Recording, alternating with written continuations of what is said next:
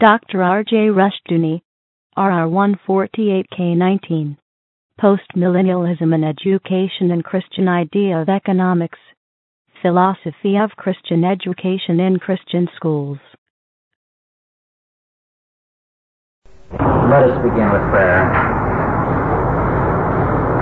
Almighty God, our Heavenly Father, we give thanks unto Thee for all Thy blessings. We thank Thee, O Lord, that Thou art sovereign, that Thou art Lord and Governor of all things, that the government is indeed upon Thy shoulders. Give us grace so to walk day by day, that we may ever learn to cast our every care upon Thee, to take hands off our lives and commit them into Thy keeping. Bless us this evening as we give ourselves to the study of all things in terms of Thy Word, that we might know in every area of life and thought that Thou art sovereign. Bless us for this purpose in Jesus' name. Amen. This evening, as usual, we will have two sessions. And in our first session, in answer to your request, Ed Powell will speak on economics, a biblical interpretation of economics. Ed.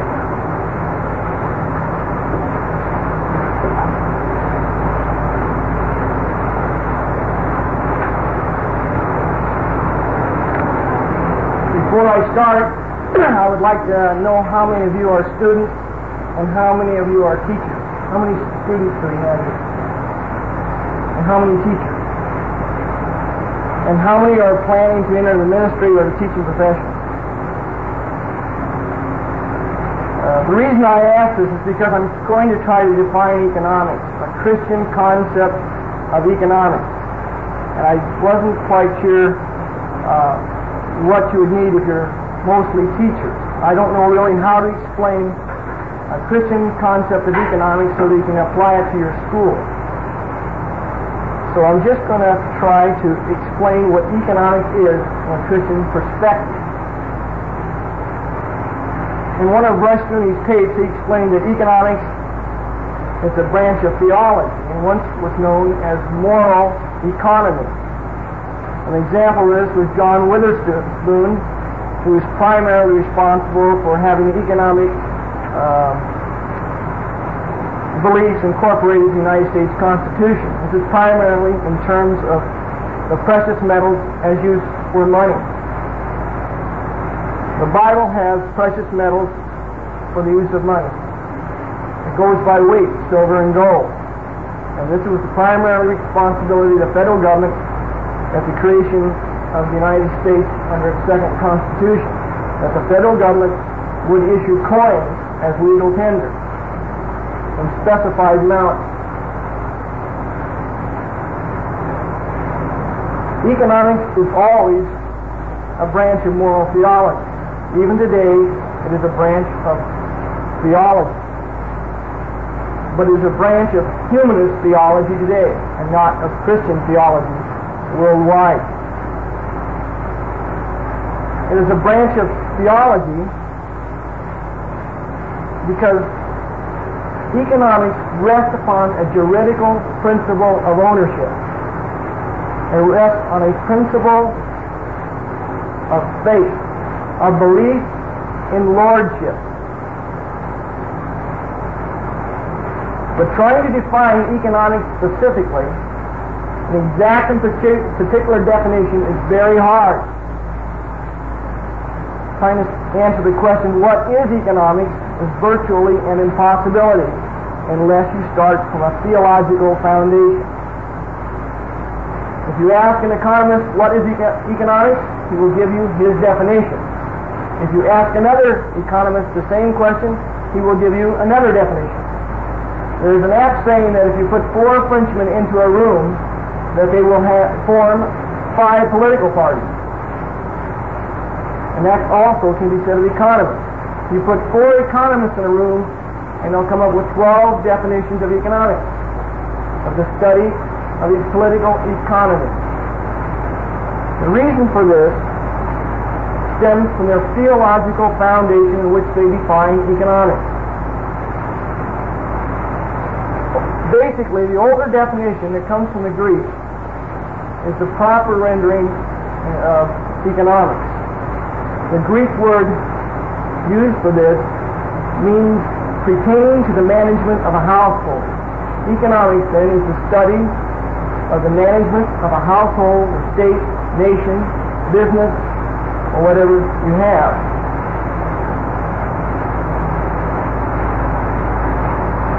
Now, let me backtrack.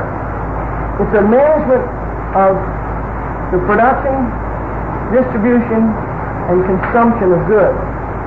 When we say the management of a household, business, nation, or state, we are talking about the management of the production, distribution, and consumption of goods.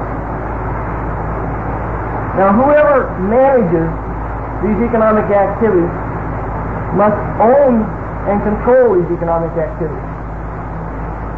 The manager of any business, in the ultimate sense, has to be the owner of the business. You cannot divorce ownership and control. If you say you own a cow, but the state says you cannot milk it, you cannot kill it, you cannot use it for meat, you cannot feed it on pasture land, if it controls how that cow may be used, you cannot say you own it. Only if you control something can you say that you own it. So ownership and control go hand in hand. So we have to say that when we start with the idea that economics is the study of the management of the production, consumption, and distribution of goods, we're talking about who makes the rules for these economic activities. Who makes the laws that govern the production, distribution, and consumption of goods? In other words, how can goods be produced?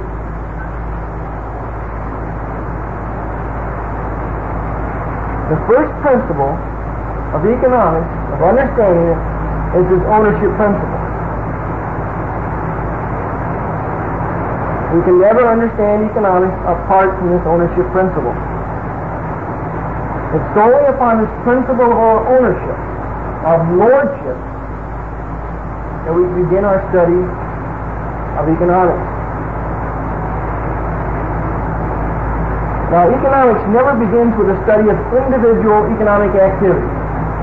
It never begins with a study of how I manage my money, how the state manages its money, or how General Motors manages and produces cars. It begins with an overall world and life view of ownership. It begins with a basic presupposition of ultimate ownership of creation, of man and his world.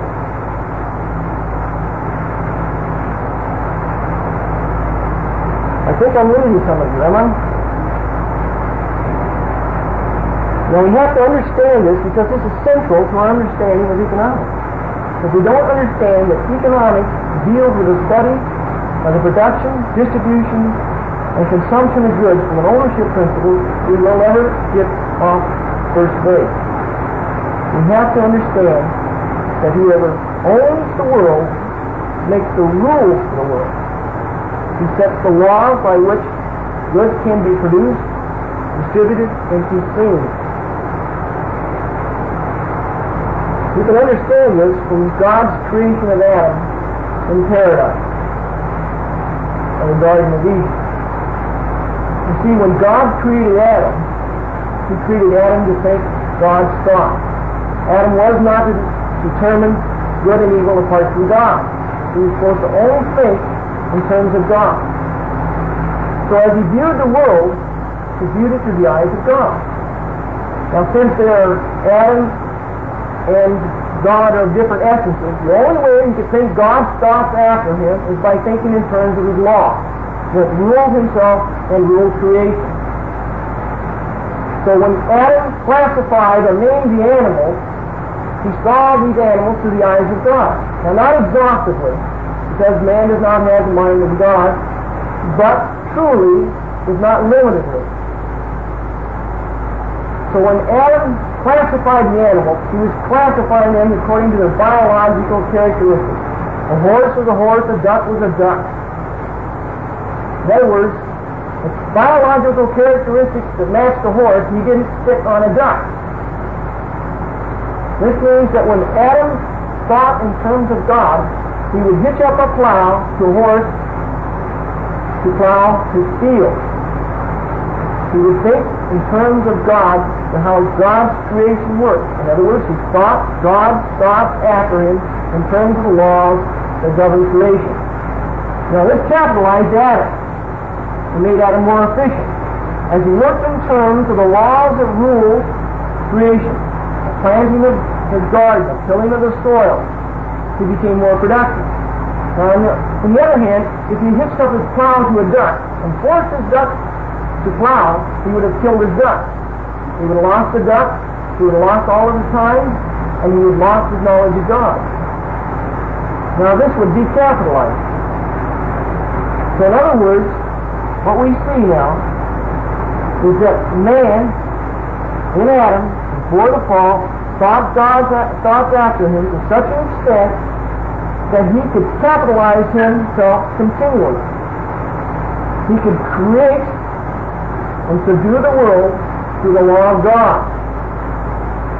Now this is the juridical principle of ownership applied. Adam saw God as owning the world. He saw his law as ruling the world. He applied this law to his farming techniques and the classifying animals, and he became productive. Economic progress. He became more productive. Now after the fall, man's thoughts no longer were to serve God. But this juridical principle of ownership was not altered. Was not abolished. It was merely altered. Because man now wanted to be as God, he now wanted to be the owner, Lord of creation. In other words, he wanted to determine good and evil apart from God. So what he did was he wanted to look upon creation as belonging to himself. Now he was going to hitch up his plow to a duck, and it better produce, because that's what he said it was supposed to do. And he decapitalized himself in the process. You see, as man thinks in terms of himself as his own God, he's going to legislate for creation. He's going to say, I will determine the laws of how goods may be produced, distributed, and consumed. By doing so, he will decapitalize himself as he errs in sin away from the Word of God.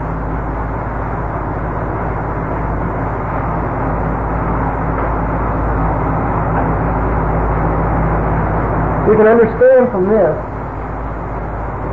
that God's law is what capitalized Adam, made him more productive, made it so he could produce good. And it was Adam's fall that led to his decapitalization, to death entering in the world, and the alteration of creation.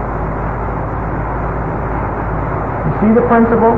God's law determines what is valuable, not man's effort or man's law.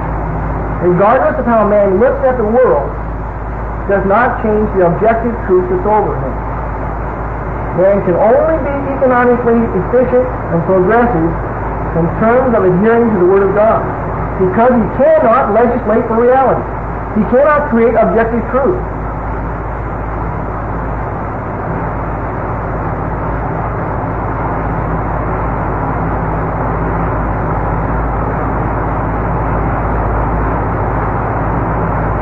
Now, everyone sees the world in terms of this lordship principle. Everyone sees the world in terms of ownership. Whoever owns creation is the Lord of creation and is our God. Now, all of man's economic activities and pursuits are geared toward this one end, to serving the owner of creation and of himself. Man's whole life is geared to being theologically relevant to himself. He wants, more than anything else, to be in harmony with the owner of his soul. Man is not an economic creature, but a theological and religious creature. So every one of his activities is geared to serving his God. Now, if he's a reprobate man, his economic activities are geared to making himself as God. Now, if he's redeemed in Christ, his economic activities are supposed to be geared to proclaiming Christ as Lord.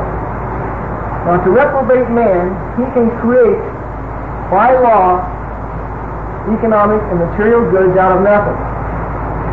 To the redeemed in Christ, this is an impossibility. What we're getting at is, in modern society, for example, is that when the state creates printing press money, they are saying they can create wealth out of nothing. It's called fiat money because it's a creation out of nothing. And it's not in harmony with God's law that rules creation. And this is why printing press money leads to inflation, which helps create the business cycle, which helps to create depression. In other words, fiat money decapitalizes because man cannot legislate for reality.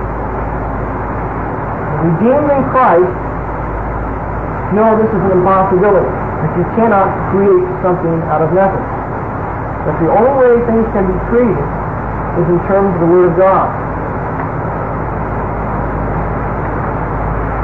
Now, each economist begins his particular study of political economy from his own perspective. Now, if he's a Christian, his perspective is God's Word.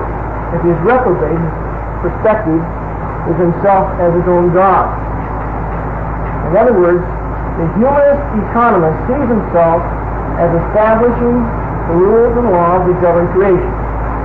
He sees his particular definition of economics as being objective truth, as being the way things must operate. This puts him squarely at the helm of being as God, which puts him squarely at the helm of being a would-be dictator over the rest of mankind, because it's his law that rules reality. It's his definition of economics that establishes an economic order, not God, but himself.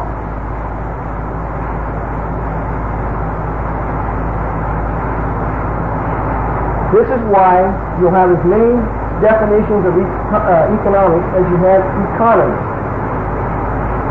Because secular economics begins with each man proclaiming that his particular idea of economics is real, is what rules the world.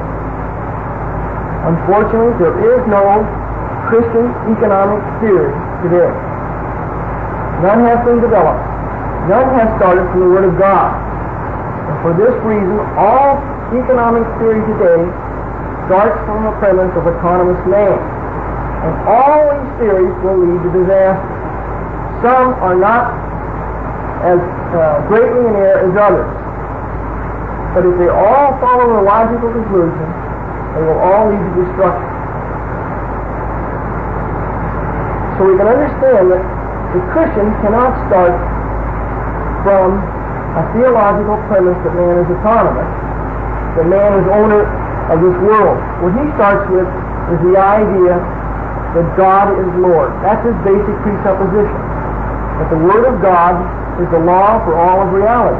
And therefore he never attempts to legislate in the area of economics.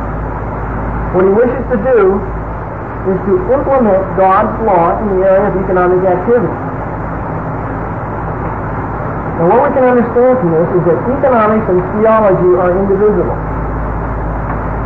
The claim of the economist is that he knows God's Word as it applies to the economic realm. If he's a humanist, he's claiming to be as God. If he's a Christian, he's claiming that he has the ability to apply God's Word to the area of economic concerns, the production, distribution, and consumption of goods. So what we're confronting is economics and theology are absolutely indivisible. And we can understand the local economist, the one in Washington, or the books we read, by asking where his economic theory leads us. Does it promote God? give all glory to God or to give all glory to man. In other words, do these economic theories adhere to the law of God, or do they adhere to the law of man? One example of how to discern what an economist is saying, whether it's godly or ungodly, is to see how he adheres to the law of God. Because only through obedience to the law of God can we have progressive economic activity. And the man in Washington claims that we can have our cake and eat it too, that we can have printing press money without inflation. He's got to be a liar. It's a form of theft, because the first people who get that printing press money are the first buyers into the market. They are attempting to create something out of nothing through printing press money, and they cannot. Money does not produce cars, does not produce food. Printing more money only prints more paper, and the more money you have for the same amount of goods, the money becomes less valuable in terms of its purchasing power.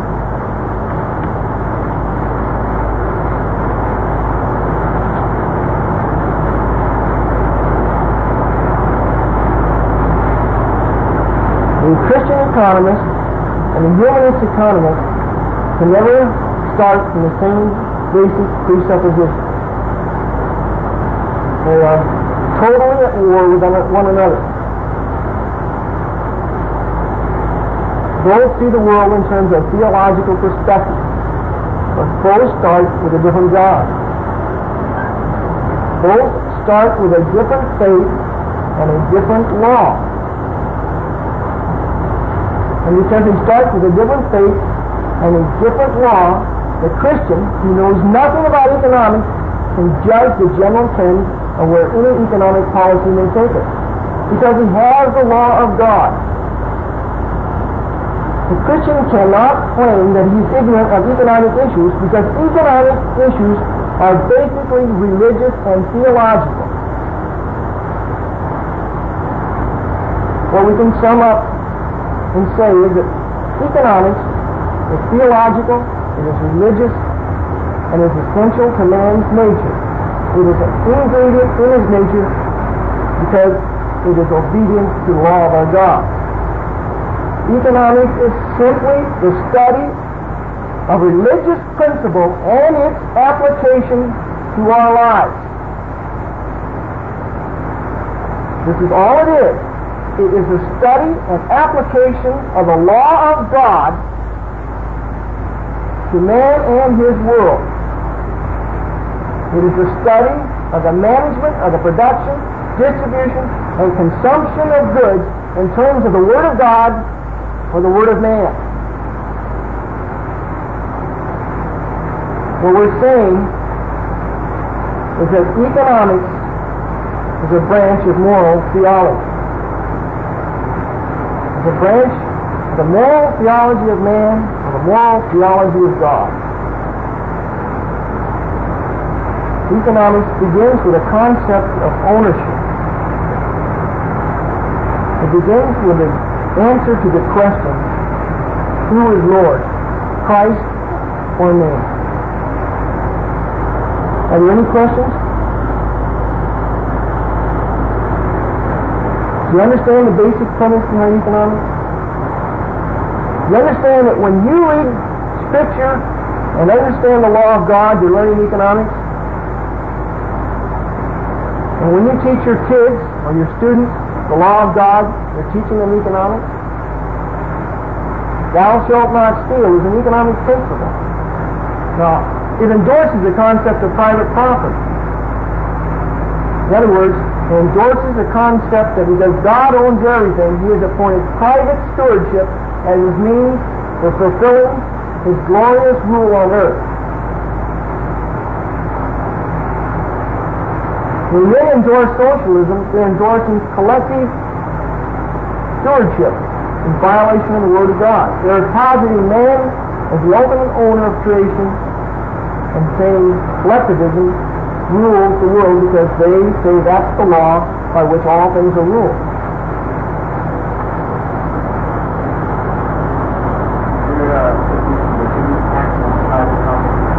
And private, is there a legitimate tax on private property? God's tax. Now, by private property, you mean real estate, don't you? Yeah, but no. The only legitimate taxes in the Bible are first fruits, the poll tax or head tax, the tithe, poor loans, and of that variety. Anything that the state imposes beyond that is illegitimate and illegal in the eyes of God. Now, this doesn't mean the state is illegal or illegitimate. It means its actions are. Just like if you went and you're a legitimate person in the eyes of God because you're a member of the covenant of Christ or the covenant of Adam. In other words, you have a juridical relationship with God, either as a sinner, as a reprobate, or as a redeemed, and as a Christian. Now, if you stole, if you violate God's law and steal, that action is illegitimate. From what you just said, now there are groups that are trying to come up with a Christian approach to economics, but because they deny the law of God, the Old Testament law, they can't come up with a Christian view of economics. No. Because of the ownership principle, right? Well, that's exactly correct. Once you start with the idea that you can define economics apart from the revealed Word of God, and that's the Old and New Testament, then you just cut your throat. Because the only definition we have of how this world operates is in terms of the Word of God. You see, even a reprobate economist has come up with some outstanding truth. But he's done so by thinking God stopped after him in spite of himself. You see, it's like the Austrian School of Economics and the theory of value. Acting men determine value relationships between automobiles and cabbages in terms of dollars. Basically, it's true. But their basic theory will always honor man and lead to destruction. But what they're saying is true. Now, what we have to do is develop a Christian theory of value. We have to develop a Christian theory of money. We have to develop a Christian theory of corporations. And we can't do this unless we have the law of God, the Old Testament, to be our guide. Without the Old Testament, we cannot develop Christian economics. But this is basically what we're going to have to do when we teach kids. We do have some good economic books out, but what we're going to have to do is tell them basically this is economics because this is morality. That's all economics is. It's morality in action in terms of producing material goods. Now, I'd like to explain, see, for example, stealing is an extremely effective means of obtaining material goods. Now, if I wanted a car, I can go out and swipe yours, and I've got a car just like that. Now, God prohibits that. Instead, I should go to work, or someone should give me a car, or whatever, see? So, what we're saying is, with the law of God, we set limits to what we can do in the economic area. Prostitution, for example, cannot be a free market activity under a Christian concept of political economy. Now, acting men say prostitution's all right. I find it valuable to me, therefore, there's nothing wrong with it. Now, this is basically the marginal utility theory of value. But God says that's no, because He's taken a subjective theory and making it an objective truth. That prostitution destroys society. Homosexuality destroys society. So, man can only think in terms of what God has allowed to be legitimate, what God sees valuable in terms of His law. Authorized by the Chalcedon Foundation. Archived by the Mount Olive Tape Library. Digitized by ChristRules.com.